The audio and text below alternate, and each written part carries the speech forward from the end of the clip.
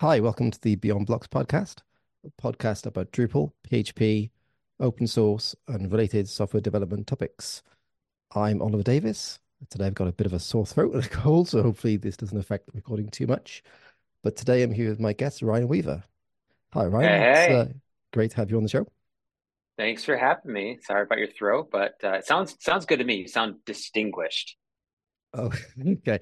Yeah, I was doing about to do a talk for PHP Munich yesterday online, and just as I was about to press the go button, my nose started and my throat started. So we'll see how we Yep, go. you're like perfect, perfect. Yeah, Brilliant timing. Do you yeah, want to share a little bit about yourself and what you do? yeah. If you don't know me, my name is Ryan. I come from the Symfony world. I'm on the Symfony core team.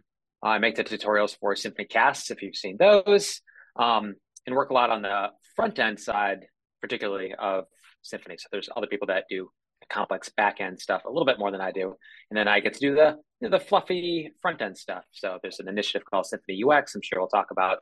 Um, that's kind of like where I'm attracted to these days. And for your audience, I have been to several Drupal cons, and they're wild. I've been to plenty of conferences. Drupal cons are their own special, strange, wonderful, giant beast, and I've always treasured going to those. I think I went to maybe four or five straight back when Symfony was getting embedded into Drupal, and it was always an absolute blast. So fond memories. I think we were Mhm. talking. That's probably where we met way back Yeah, in the day. I think so. I remember meeting a couple, and I remember some of the conferences were sort of DrupalCon with like a symphony track or something involved. It was sort of a Yeah, yeah, hybrid yeah, conference for a couple of years. yeah. That was perfect for me, right? It was just we had these two things put together. I remember Mhm. this is the total aside, but I had to tell the story real quick. My first Yeah, DrupalCon sure. ever. Um, two things happened. I gave a talk there, which is cool. Two things happened that just have never happened anywhere else. And one was I was in the middle of a talk, and I did have a bit of a cool moment, like where you kind of you build up the suspense, right? And you change your slide, and like boom, here's the result. And I did that, and the entire room broke out in applause, like cheering, like I was like a rock star up there, and I was just like, this is a special, weird, cool crowd. So I love that.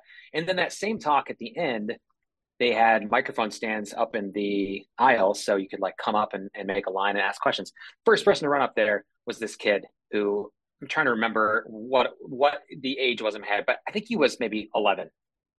And I was Okay. like, what is happening right now? It was so cool. So lots of good memories, but um yeah, that first talk ever was just really solidified the unique brand of the Drupal community. Hmm. What was the change that prompted all the cheering and the whooping? Can you remember?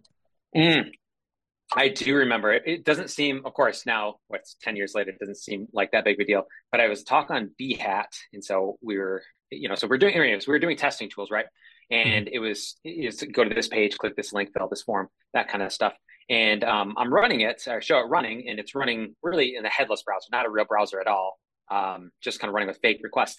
So anyways, you added like a little at JavaScript above it, and all of a sudden Chrome opened up. It opened up in a real browser. And like 10 years ago, that was it was unheard of. Like the ability to control browsers programmatically to actually write tests that ran in browsers was just like it was totally unexpected.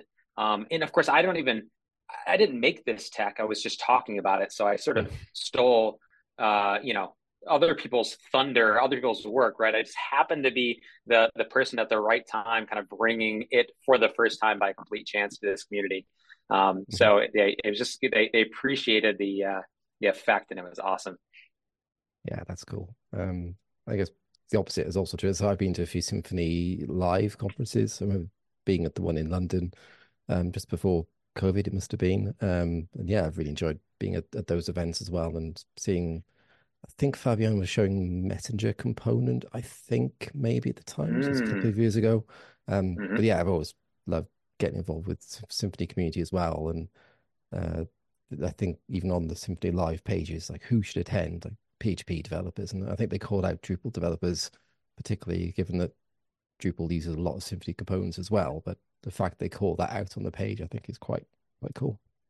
Yeah, yeah, yeah. There's definitely lots of crossover, which yay, that was the whole point, right? However many years Hmm. ago it was to start bringing these things together. Hmm. Yeah, interesting you mentioned Symfony UX because I know that's the thing you work on now. But remember you working on the Symfony documentation team. I think that's how I came Mhm. across you on GitHub first of all. So that was your thing for a while, I suppose. Have you moved on from that onto the UX side? Are you still doing both? Or Yeah, mostly moved on. Just which was just lucky enough. I'm still on the core team, but was lucky enough that other people stepped up and are doing more of the work now, so that I don't have to. Doesn't quite sound right, but as you get, if you're around open source long enough, you get yourself involved in more and more things. So it's just a matter of kind of trying to prioritize the most important ones. Yeah, so Symfony UX is, as you mentioned, that's what I'm involved in now, and we're in the process of trying to define it a little bit better. It's kind of grown from where it originally started. So in the that here's the kind of the 30-second version of it.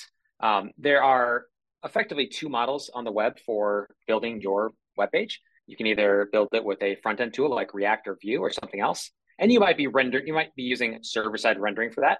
So you might be sending HTML across the network or not. But React or Vue is what's actually building your HTML, or you could be building your HTML in your kind of traditional backend framework, whether that's Symfony, Drupal, Ruby on Rails, whatever. So those are the two different philosophies. And Symfony UX is about making that second philosophy, returning HTML across your server, sometimes called HTML over the wire, making that a really attractive, really accessible option. So being able to make a really rich user interface, much richer than you would normally associate with traditional HTML sites, making this something that's very easy to do, repeatable. You can get it done quickly, make a really beautiful user interface. So Symfony UX is tools to enable that inside of Symfony as easily as possible. And it's still relatively young. It's growing. I'm excited about it. For Drupal people, one big part of it is Twig components, which I think, you can correct me if I'm wrong, that's not something that has leaked over the Drupal fence yet, at least, other than maybe you knowing that it exists. I don't think so. I've seen single directory components.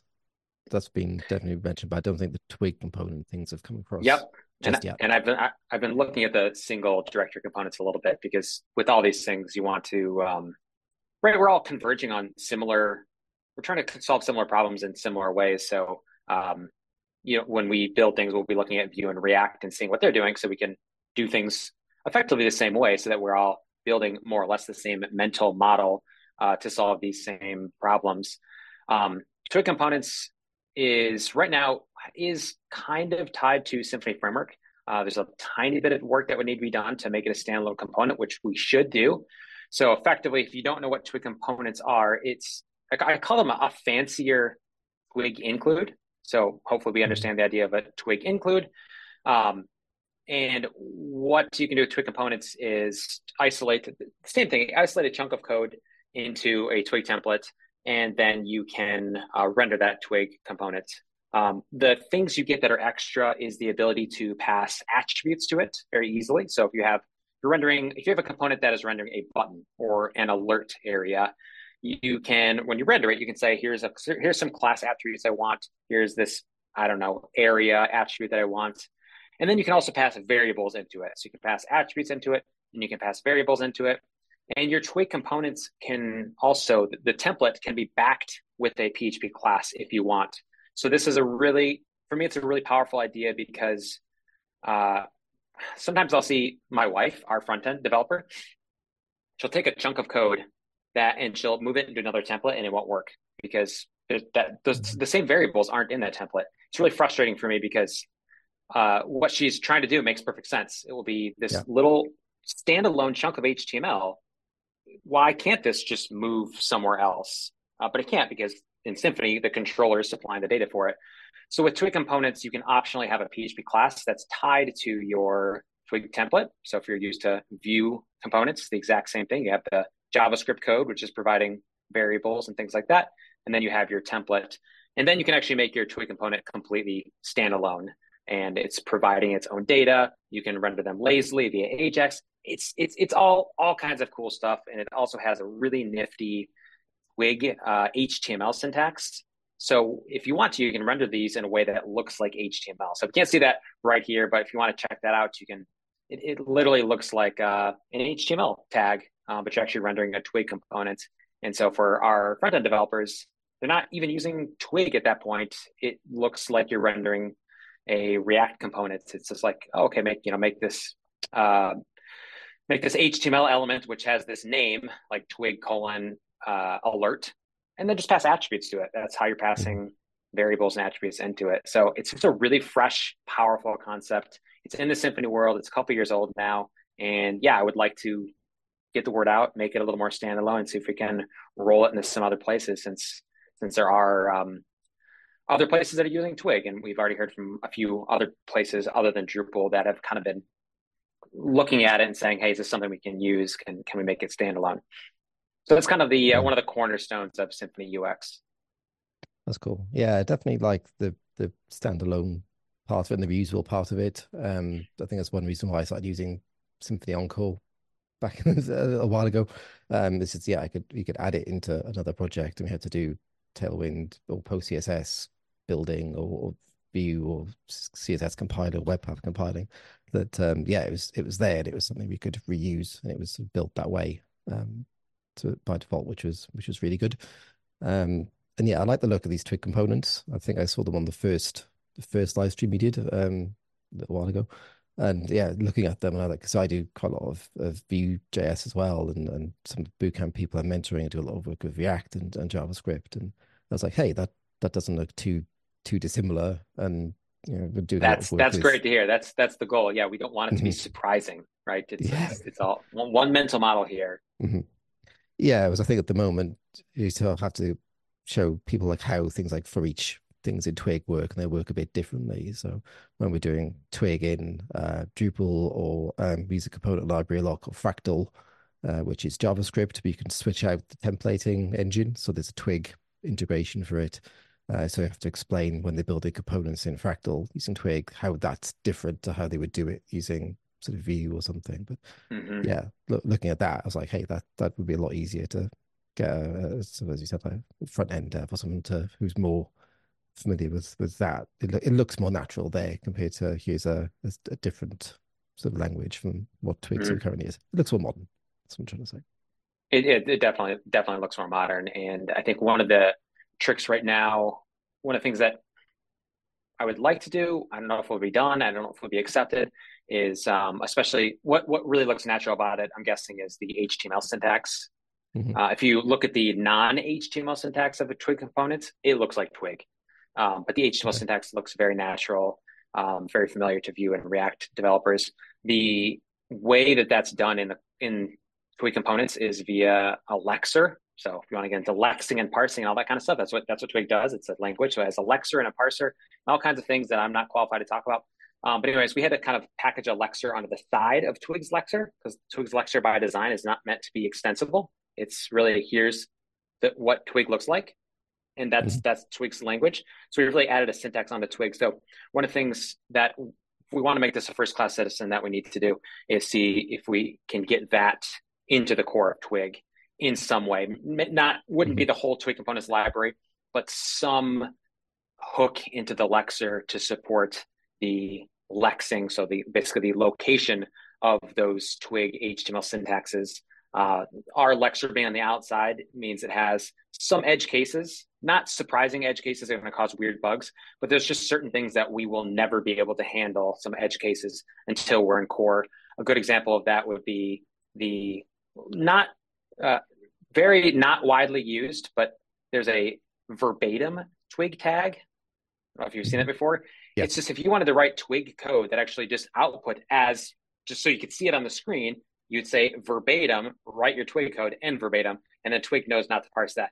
Well, our Yeah. lexer is after Twig's lexer, so we have no idea that's happening. We would just see we would see our Twig component syntax inside of there, and we would lex it over to our new format. So if we can do that, I think that would be a really good point also to really be able to go confidently out and say, look, this is part of Twig's core. It's been well thought out. And it's just something we need to do and propose in a thoughtful way. Expanding a language like Twig, it needs to be done carefully. It's used by lots of people. As you mentioned, there's even front end libraries that use Twig. So expanding its syntax is something that needs to be done thoughtfully. Hopefully. Yeah, no, it'd be great to see think that coming across to Drupal and like Sculpin is the other one I use that uses Twig and all these other places as well. Um, yeah, that would be great. Um, yeah, I think the HTML attribute thing, as you said, like usually I'm used to doing like colon class equals something if I'm doing view. Mhm. Whereas at the moment I'm having to find to like includes and then pass things with like I think it's with, and I can say with these things, and then yeah, it sort of works, but yeah, I really like the way that I've sort of seen it demonstrated on the Twig Yeah, component side. if you rewind 10 years, Twigs didn't look that weird because those other ones didn't exist or really weren't that popular. If you fast Yeah. forward 10 years and the world is converging in one direction and Twig hasn't moved. Hmm. Yeah. So is that a case of somebody sort of looking at that in some like Vue or React and going, hey, that looks cool. How could we implement it in Twig? Or have they maybe sort of come to that decision sort of separately? Or how does that decision I come know about to I add think something like that? I think that's exactly what happened with Twig components. And we weren't even the first. Laravel has the Blade templates, and they have Blade components, and it has a slightly different syntax, but it's the same thing.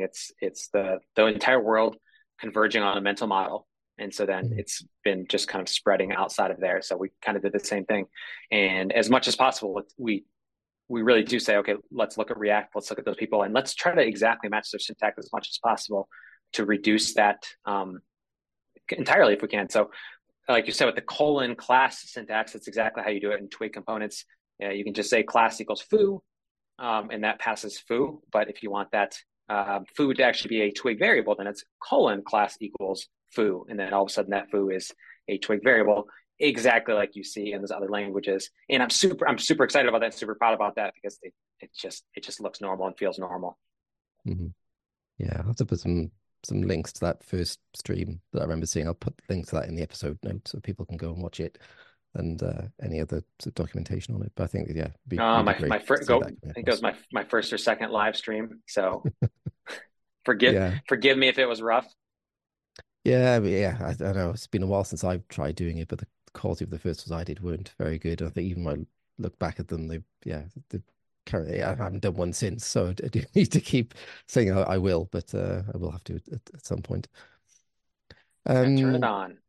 yeah, definitely. I'm always working on things anyway, so I'm either Uh-huh. doing a blog post or a talk or something for open source. So why not have a bit of a screen going? And it's, I think for you were saying on your streams, it's, good to have some time, like a way of sort of time boxing and time to go, whether it's even going through issues or some research or something. It's good to have that time blocked Yeah, out. there's already something you know that you need to do. You can try to just turn on the mic and make it kind of interesting. It's also been, as you said, a little secret, been being like, you know what I need to work on this week? I need to work on this task. And so Mhm. I'm not scheduled as my live stream, Mhm. So here we go. Everybody wins.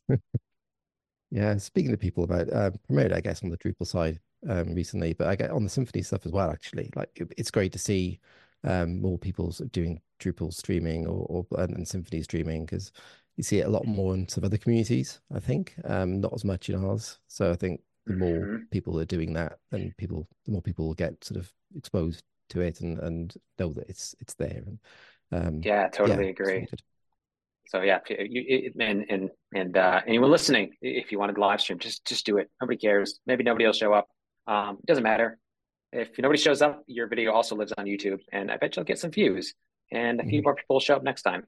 Just have fun Yeah. with it. No big deal. Yeah, yeah, I definitely have to do that again at some point soon. Um, okay, we mentioned a little bit about Symfony and Drupal already. I think yeah, with Drupal 8 was the big turning point, wasn't it, with the adoption of Composer and Symfony components, and like that was a real big difference for the Drupal community. And before that, where everything was I get them the wrong way around. One of them is not invented here, and the other one is probably found elsewhere. I always get them backwards. But in Drupal 7, I think we wrote everything was written by Drupal maintainers, and when Drupal 8 then came, that's when Composer and Symfony components and everything else came in as well. Um, yeah, And we talk about that idea of making things not look surprising or not look different. Like that was a mhm, huge step towards that. The kind of famous Drupalisms Yeah. right? And we're all going to have our isms, but this effort to say, and we do it in Symfony as well. We create isms, but there's also kind of always a healthy pushback of saying, how can we reduce those isms? How can we do things that look like everybody else? Mhm. And so I always like to brag that Drupal 7, I had no idea how to use it. In Drupal 8, I could, as a Symfony developer, just open it up and use it and actually start kind of hacking into it a bit. And that wasn't a credit to me; it was a credit to opening up a code base and saying, "Yeah, I understand what's going on here because I've seen it before, and it's because it's not a Drupalism." Yeah. Have you got a Drupal 8 course on SymfonyCasts?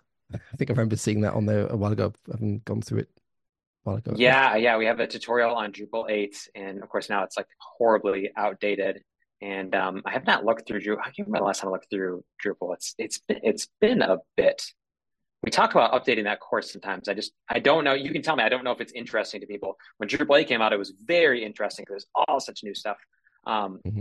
but now I don't know. And if the answer is it's not that interesting, it's kind of a cool thing because that means that we have fast forwarded 5, 8 years, and these things are just not that hard or interesting anymore. You know, all these ideas of services and those concepts that used to be new are just not new anymore, which would be Hmm. great. Yeah, I think it was very early in the Drupal 8 life cycle that course came out. So I remember you trying to do something and it was like, yeah, usually this is how this would work, but like that wasn't there yet or something I remember. And it was, yeah, it was very early in that life cycle that you were able to pick it up and start working with it. Hmm. Yeah. Does what version is Drupal using now of Symfony? Uh, Symphony, Probably five six, four, or the six mm, four now. maybe 6.4, I think. I Man, think I, that's so. Yeah, 6.4 it was released in November 2023, so it's still relatively new. But yeah, that's so cool. I mean, 6.4 has so many cool things in it, and I know sometimes Drupal will not support every feature of Symfony. But yeah, man, like I don't know if like auto wiring, auto registration ever took off in any way inside of Drupal for services. mhm. Um, Yeah, but I that's a saw a really cool talk. thing. Yeah, I saw Yeah. a talk at Drupal Dev Days a few years ago that I was at, and somebody gave a talk. I can remember the company name actually, and that was about making Drupal more like Symfony. It was talking about not using controller base and extending, having controllers as services and doing auto wiring and everything. I thought that was, yeah, really interesting at the time. Sure, there's been a long running core issue about it, but I'm sure I've got managed to get some of it working through probably adding and configuring config It's component something you can separately or add. Yeah. something. Yeah. Yeah. You can add it if you want it. But you mentioned offline about Drupal having services that are now using the class names Hmm. as their IDs. Yeah, I think that's something I was looking at recently with working on my project. I think it was my testing course code base. But yeah, something I always was doing was having to add because aliases into things like core services. So if I wanted to Uh-huh. inject entity type manager interface or something, as an example, that wasn't there in the container to begin with. So I always have to add an alias in my own services file in my module for it. And it would be, I'd have to say, like, this interface is entity underscore type dot manager or whatever the name was. Hmm. But Yeah. So yeah, then, so in then you the could Symphony, auto wire it. mhm. But Yeah. then on Yeah. the Symphony side, it's like using the class name tends to be the convention, I think. So using Hmm. entity type manager colon class. That's the thing. Yeah. So yeah, I Yeah. was So looking to see. the motivation behind that was auto wiring, but it's also just it's funny. This is a change. This is one of those changes that like caused a big kerfuffle when it happened. Changing from these snake case service IDs to class and interfaces, and the reason is because you think, well, what about what about that situation where I have one class that's registered twice as a service? You know, we Yeah. have two versions of that same class as a service with different arguments, and that happens. It just almost never happens. It's just so rare. So Hmm. I really I really hate inventing strings for no reason. Yeah. So this is a great situation where it's every time you create a service, you had to think like, well, what should I nickname this service? And I just love not having to do that anymore. Just being like the name of this service is just the class name. And if you happen to see the service ID somewhere, guess what? You're going to know what it is because it's the class name. So you're not going to look at this string, some foo underscore bar and say, what is that referring to? It's going to be the Yeah. full class name. So that is really exciting to me. I really, really like that change. And yeah, again, kind of something that makes Symfony and Drupal look and feel a bit more like each other. Hmm. There's also, Yeah. I don't know if these will be things that are in Drupal yet. Maybe you'll know. Um, but the Symfony 6 series got a bunch of new auto wiring attributes, and auto wire, auto configure tag, different ways of configuring the edge case things that can't be auto wired. So the cases where you would still need to go into services.yaml and override, like set a specific argument or set something. So there's no attributes for those, and I'm guessing that either already works in Drupal or hopefully will work in Drupal before too long. So you can have an argument to your service, and for whatever reason that argument's not auto wireable. Maybe it's because you're grabbing a scalar value, like a parameter, and now you can put a little auto wire attribute right before that argument and say, I'm trying to get the parameter called foo bar, and it'll pass it in there. So just another Hmm. little innovation where we can stay inside of our code more instead of having to exit our code and go elsewhere to a configuration Yeah. file and then come back to our code and then keep working. So little things like that.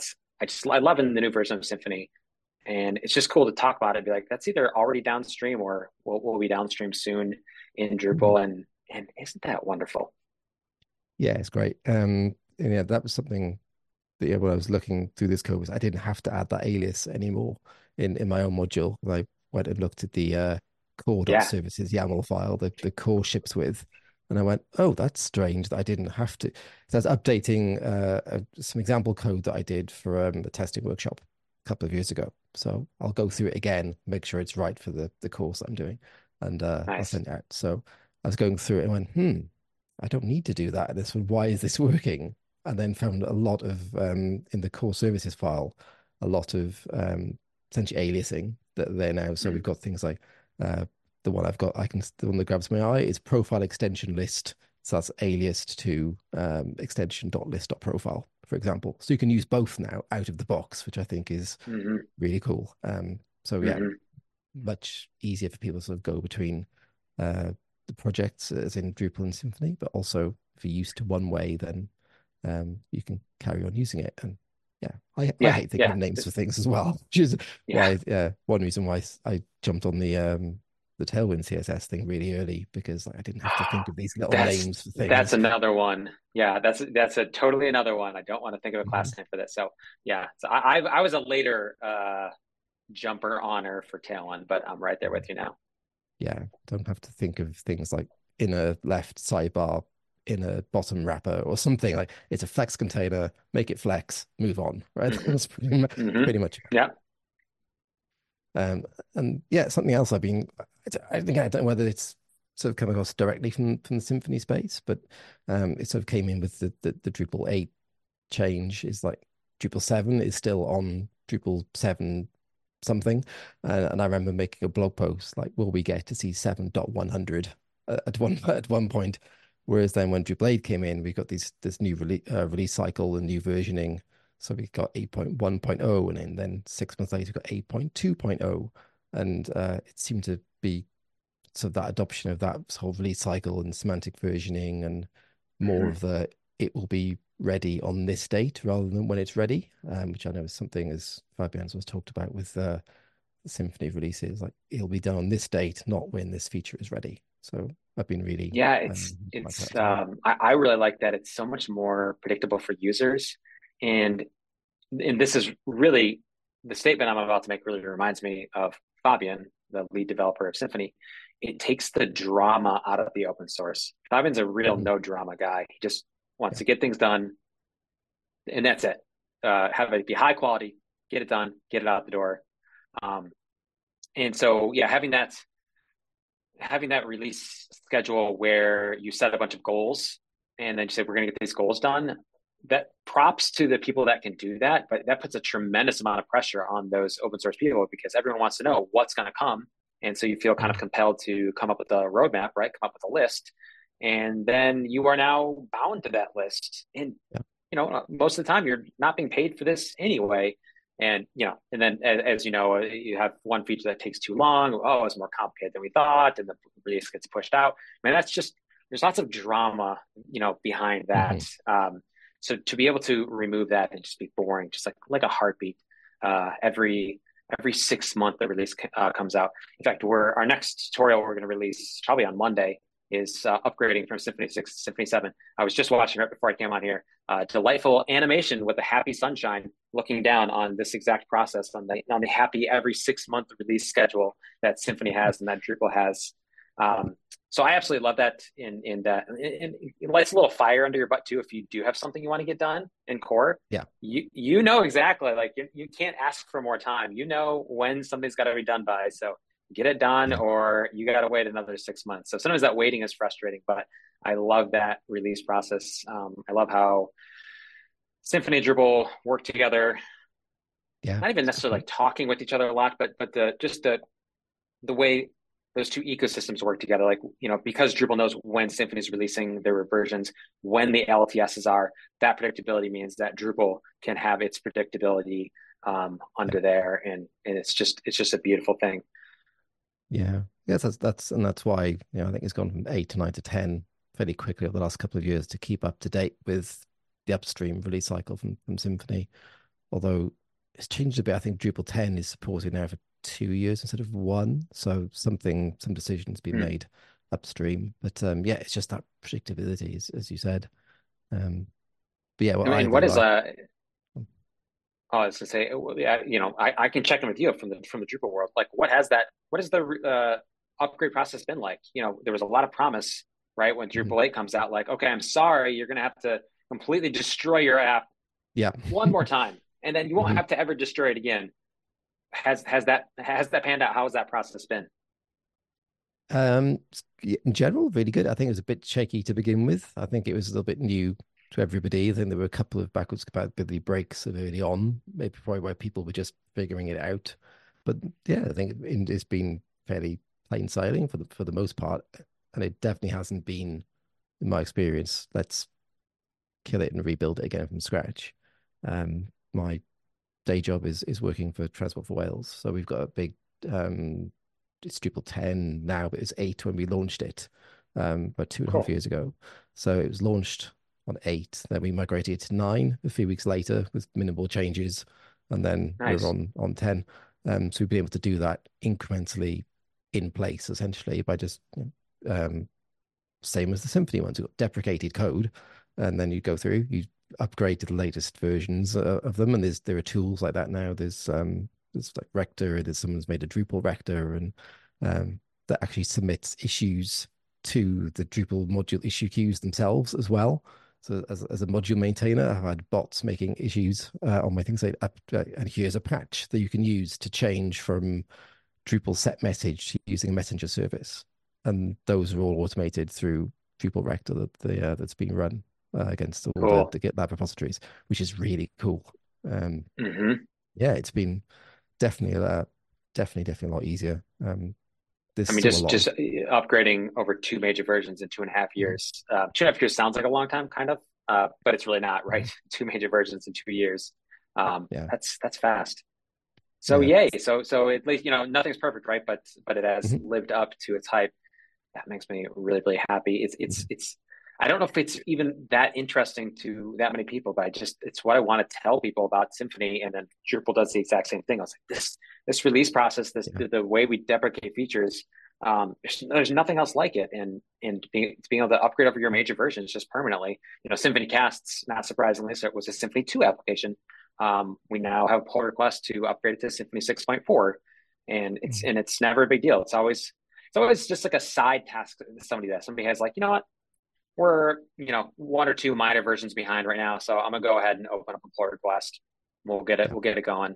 It's just I don't even notice when they're merged. It's just not a big deal at all, Mhm. which is cool. So again, yeah, like Yeah, that's cool. less drama and and more just getting our jobs done, which means that the major releases aren't exciting, right? Yeah, We try to pretend they are. Like, ooh, Drupal 10, Symfony 7. Have you heard Symfony 7's out? Guess what new features it has? Zero, none. nothing. Yeah. It's identical to 6.4. So we try to lie and do some marketing around it, but sort of dug our own grave from a marketing perspective by just Yeah. being deliciously boring, and that's a good thing. But it is Mm. kind of an extra challenge to make things look cool. I know, Rails, for example, they follow more of the like, oh no, Rails, 7.0 is going to come out, and here's going to be all this new stuff, and Laravel does the same thing. So, Mhm. because we do things the boring way, we got a little uphill battle to make our stuff look just as cool as theirs, which it is, which is that it gets released every 6 months instead of with a shiny point zero version. Mhm. Yeah, and when we did the Drupal 10 upgrade for our site, it was really easy to do actually. And I was trying to explain to people before we did the final switch that all the hard work was already done. Like we'd already upgraded all the so a lot of the contrib modules that we use on in the Drupal space now support major versions, but multiple major versions because the code essentially is the same. So as long Mm-hmm. as a module maintainer or a theme maintainer, I'm using the latest one, um, then I think like it could work for Drupal 8, 9, 10, 11, 12 all at the same time. So I Mm-hmm. was trying to explain this to people that now we're switching from 9 to 10, but that's just the last part of the process. The major bit has already been done. We released that 6 weeks ago. And we were able to split this over multiple versions. The risky bit is done, and we're just doing that last sort of final switch. And yeah, and yeah, the Yeah, hard that stuff final is done switch, now. it's almost underwhelming. You're like, Yeah, okay, now exactly. Yeah. we'll change compose.json to change these nines to tens, and we'll Mhm. run composer updates, and then we refresh and it still works. Okay, time to move on with our lives. Yeah, yeah, yeah. We refresh, the test suite still passes. We're good. We'll Yeah, just change yeah, that 9 to a 10 in certain places, and yeah, done. all the everything else will just work because we've already upgraded it and already deployed it. That What a was time to really be good. alive. Yeah, I think the other side effect of this whole release cycle thing is also it makes us gives opportunity to release new cool things. Layer builder tool that's in Drupal now, it's like drag and drop of blocks and things. That wasn't there in the early versions of 8. I think it came in 8.1 or 8.2. So it's sort of midway that release through that release cycle. Whereas, I don't really think of like that really happened with earlier versions of Drupal 7 or anything. Like, here's a new So big yeah, feature we're before releasing. okay, yeah, before it would have been more like wait for the next major version to Hmm. to release that big thing. Oh, it's Yeah, done right exactly. now, but we're waiting also for this, and this to get done before we can release it. Yeah, you're totally right. Right. So that every 6 months means sorry, those other three things aren't done yet, but guess what is this thing? So you get it today instead of 12 months from now. Hmm. Yeah, Yeah. that's a really good point. Yeah. So no, it's been really interesting for me who sort of does mostly Drupal stuff, but some Symfony to sort of see the parallels happening and sort of seeing one community sort of working on the other. And for me, that I can switch between those things. I literally use the same code in both apps as well. Isn't that wild? Um, yes, somebody asked me to meet up about it and said, "Well, which framework would you pick?" And I was like, "Well, I'd use probably Symfony for this one because it's literally the same code as I would be writing in the other one compared to something else where it might be a bit different." So yeah, that's a major plus. I literally, like you said, you can open a Drupal code base and sort of know, oh, there's a service container and there's a controller. That makes sense rather than Hmm. something else. We have events. We have Yeah. service IDs. Yeah. Hmm. Yeah. I mean, even to the point of I was at um, a course, it'll be a few years ago, and it was all about some product they were trading us up on, and it was done in JavaScript. But they start talking about event subscribers and listeners and things. And I'm like, hey, I know that because I've seen that in some Symfony documentation, or I've done that in the Symfony thing. So it's having a more consistent sort of approach for everything, I guess, regardless of the language or the framework. Yeah, yeah, yeah. And then that's good for developers. We can, it allows us to wrap our when the mental models are similar, we can wrap our head around more of it, and to not to go back to where we started, a while ago, but that's one of the things that I like about the returning HTML for my app type of thing is it's a model that you can have one developer wrap their head around the entire thing, from the front end to the back end. It's a simple enough mental model, and that's I think one of my goals. There are teams that are really really big, and you don't necessarily need that. You don't need to have one developer understand the entire stack. But there's many many projects where it's really useful to have one or just a couple people be able to understand um, the entire front end and back end, whatever it's in, to be able to understand that whole mental model and really be able to handle any part of it. Mhm. Should we talk about SymfonyCasts a little bit with the time we got Yeah. left? I've been a long time subscriber on SymfonyCast or Thank you. KMPU, I think it was, I think, when I first joined. KMP Um, University. Yep. yeah, and they got Rebranded rebranded as a while ago. SymfonyCasts. Yep. So so we make tutorials for Symfony and PHP in general, but we specialize on Symfony, and we are kind of an extension of the core documentation. So it's really great for me. SymfonyCasts is, I started with documentation, and I want to write documentation, and I want to make things easier for people to use Symfony. And by the way, that's how I started in Symfony. I was a young, really bad developer, and I was trying to find a framework in PHP, and I found two, and one had better documentation. One of them enabled me as a bad junior developer to actually build something significant. Mhm. So that's part of the reason it's been important to me to be able to do that.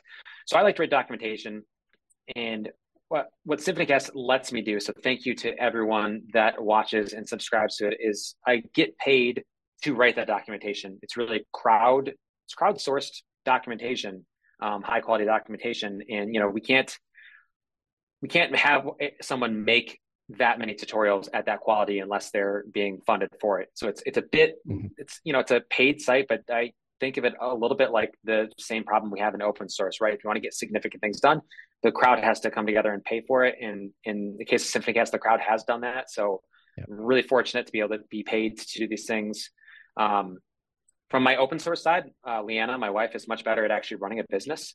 So I'm always trying to push back, and we're trying to find that balance right between open source and actually running a business. So the our subscribers pay for those videos we made. One of the things that is really important to me, and we've always done, is we share all of the scripts and code blocks for free. So those are Okay. accessible to anybody. So if you can't afford the price or whatever situation you're in, you can at least get that. You can read the script. The script is translated into Spanish also. We'll add other translations soon. And then you have like these, we call them magic code blocks right inside there. So their code blocks will show you, here's the diff. And maybe we only show you 8 lines of code that are relevant, but you can actually click to load the entire file right there. So Yeah. it's just basically hiding. So you can get to that entire thing throughout the tutorial. And we also, SymfonyCast also, which I'm really happy about, we also support Symfony itself financially. So sometimes people are wondering, how can I support Symfony? And Symfony itself has various products.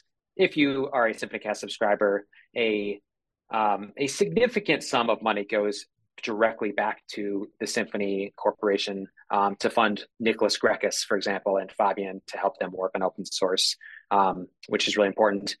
And then also like my open source efforts. I spend a lot of time on open source. So again, thank you to everybody who is SymfonyCast subscriber. Helps us actually maintain and build our libraries. So yes, so that is SymfonyCast. Is a little bit of a tour, but also like a thank you tour. I just like to remind people that they make this possible, and I'm really happy about that. And this year, I mean, our goal, it's like any other problem with any other job. Our goal is to do more right now. So I did a live stream this morning. So again, if you like watching live stream, you can check our SymfonyCast blog. We're actually posting the live streams after we make them, but you can jump on a live stream. This morning, I was talking about a new version of a tool that we use called Tuts Hero. It's a total internal tool that we use to build our tutorials. But in 2024, we've just got to get more content out. There's just too many important, cool topics for us to talk about. So we're working internally on updating some of our tooling, adding AI into various parts of our process. It's 1,000 different things. We're just like any developer, we're trying to iterate on it to make it our process a little bit faster, a little bit Yeah. faster, a little bit faster. Because I would love to release 2 or 3 times the videos that we do. And if we release 3 times the videos we do now, we still wouldn't run out of things to talk about. There's just so many cool things out there. And that's the problem I want to have. I want to have a problem where I'm Mhm. like, we have nothing else to talk about because we've covered everything. That would be great. Because right now it's like, it's more the, here, there's 5 things I want to cover right now. And Yeah. I know I'm not gonna be able to get to those for several months. And we've just, for the sake of PHP and Symfony being the ones that are in the position, fortunately, to write that content, write those tutorials. Like we've just got to do more. I feel like we owe more, and so we're working on that, and it's a cool, interesting problem to solve. Mhm. Yeah, I think there's a couple of things I've seen on there, like upcoming courses or something, and I've added them to a watch list. And I see every so often someone says, "Hey, when is this coming out?" And I think you're like, "Yeah, it's like the next one on the list or something." So there's definitely a queue of things that are coming out. You got it. Um, Yep, exactly. And we don't. And this is one of the reasons we don't give a very long queue is because if we give a queue like five out, then people are waiting too long. So maybe Mhm, if we can get faster, we could actually do that. We could queue out four or five tutorials without mhm. making everyone mad. Because as soon as you see it, as soon as you see it coming soon, right? You expect it. I don't know, to be soon, not to Yeah, be 9 months from now. define So if soon. we can Yeah, get a little bit faster, maybe we can have both best of both worlds there. yeah. I mean, soon is relative. It depends what you're Yeah, talking about. But we all want it. If you have a question about technology, right? We all want it right now. This is mhm. this is the problem we're having right now. Yeah, and yeah, you're definitely not going to be short of content. I suppose you're always going to be doing like the upgrade to Symfony 7 or 8 or 9, whatever the current version is, but as well as then having sort of side ones. I've seen things about design patterns on there. I've seen Hmm. some VJS things on there. Um, I think when before Drupal 8 was out, I think I learned a lot about Twig and then just even object-oriented PHP on there. Yep, So that's is there all sort up of there. those Yep. other ones as well as like the upgrade to the latest version on there? Yeah, and that's Um, a bit of a challenging time right now. We have a major release every 2 years, right? So that's the challenge we have right now because Symfony 7.0 was just released. And so you're right, we have probably like six tutorials that we effectively need to refresh. But we need to do that without not doing anything else for 9 months. So that's kind of the perfect time right now for us to really push on accelerating that. Because what I want to do every 2 years is get those six core tutorials done yesterday, like immediately, and get those out of the way because those need to be there. Those are actually the most watched, most important tutorials on the site. So I want to get those done, but then I want to get onto the other stuff. Let's talk about Symfony Messenger, Symfony Scheduler component, the Symfony Workflow component, and a million other things, live components. That's the Symfony UX thing. Let's talk mhm. about that. You can see without even thinking, I can run down these 20 topics. And Terminal heck, components, another one. what's that? Is it terminal? It's the new one as well. Terminal component. Oh yeah, terminal. Yeah, it doesn't actually exist yet. But yeah, there's going to be a new component inside of Symfony called terminals. Yeah, terminal component. I want to cover all these things. And heck, if we got through all those things, then we could even do more stuff about Drupal. So this again, that's the problem that I want to have Mm-hmm. is that we're looking around trying to figure out what to cover next. Hmm. Yeah, I had to go and watch the Tatsuro video. So I saw the first little part of the stream today, so I'll go back and I think I saw some B hat tests or something midway Oh through. yeah, at the end, So yeah, B had to test a terminal application, which I just think mhm. is a really cool thing to do. Yeah, I'll have to go back and watch that. And yeah, I really like building sort of developer tools. The thing I'm speaking about tomorrow at the PHP group, and I have done before, is a Symfony CLI that I've built, and it has a YAML file in a project that says which version of PHP it uses and which files to git ignore and everything. And so they got a set of templates, and it'll then just like build all those files, so builds Docker files and git ignore, all these sorts of build configuration tools um, based on these templates and this project specific config file. So I don't need to do it Nice. So get manually just for every bootstrap the project. whole thing. Yeah, Yeah. cool. So it's yeah, a tool that I had to build for myself just because I'm, always working on different projects for clients. And it's Hmm. like, yeah, if I can solve that with a bit of automation, and then Hmm. yeah, if I need to fix a bug or add a feature, I do it once in a Twig template and then just regenerate it for all my projects. So And it's yeah, fun too, writing terminal yeah. components or terminal Hmm. things. It's super fun. That's pure developer right there. Writing command line application. It's the Yeah. dream. Yeah, I really enjoy doing that. And it's nice to work on something that's a tool or a product for yourself rather than working on something for clients because you can sort of set the roadmap, which is good and bad. Now I say that 'cause you need to keep yourself Hmm. on track and to know what you're doing. So yeah, I'll be watching the Tatsuro ones as you continue building it and see what's going on there. And I look forward to what Yeah, other what next things coming on. SymfonyCast as I'll well. keep posting some updates of that as we go along. It's just kind of a fun, yeah, it's a fun thing. Just like the project you talked about, it's just fun things. It's fun to share these ideas. So that's Mhm. another thing. If anybody listening, if you're building something kind of cool or you think it's a little bit cool, share it. If it's only a blog post or a tweet or whatever, and just get it out there. These are just cool ideas just to have bouncing around, and I love seeing that stuff from our communities. Mhm. Yeah, saying that to some, let's say, it's at a hackathon on the weekend with some boot camp graduates who only just graduated, or so some of them haven't written code um 16 weeks ago or something. And I was like, yeah, well, they're sort of saying about sharing things online, these ideas that they've got for apps they want to build already. And yeah, it's superpower to be able to go and build these things. If you've got an idea that you can then go and write the code for it yourself and make it a thing, especially like for hackathon, I planned and built an MVP in like 6 hours or something. And these people who just couldn't code like a few months ago. It's scary, but yeah, in That general, is or impressive. and in general, I'm always sort of saying to people, yeah, write a blog or give a talk or something. Share what you know or some ideas and try and collaborate with people. It's good fun. It gets easier. So start little by little. And I've had that same thing with me. I feel like I have some ideas and I need to keep them closed off and protected or something like that. And just takes practice to get things out there. And Yeah. because when you do, you realize that the feedback is positive and people Mhm. are excited and supportive.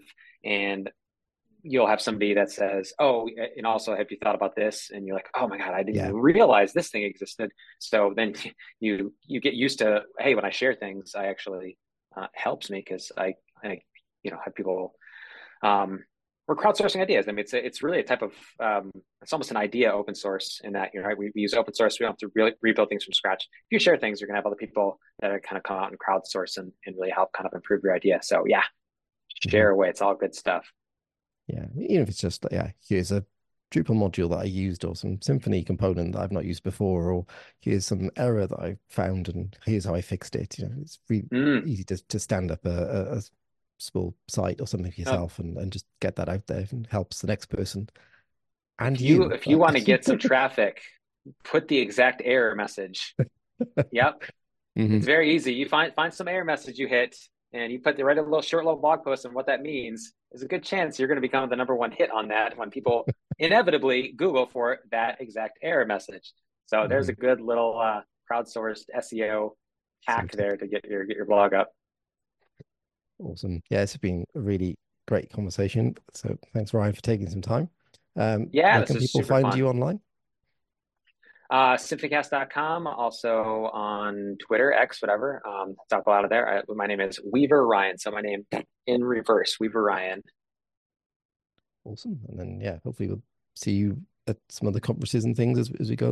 Once the Symphony ones are back up again. Is it SymphonyCon again this year or Yep, SymphonyCon is in Vienna this year in ah, early December, first week of December, if I remember correctly. So very excited. My first time to Austria. cool. We were over there for DrupalCon a couple of years ago. It was yeah, really nice venue and a really nice place.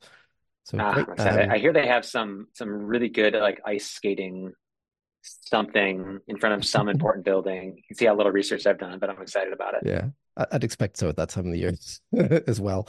Yeah.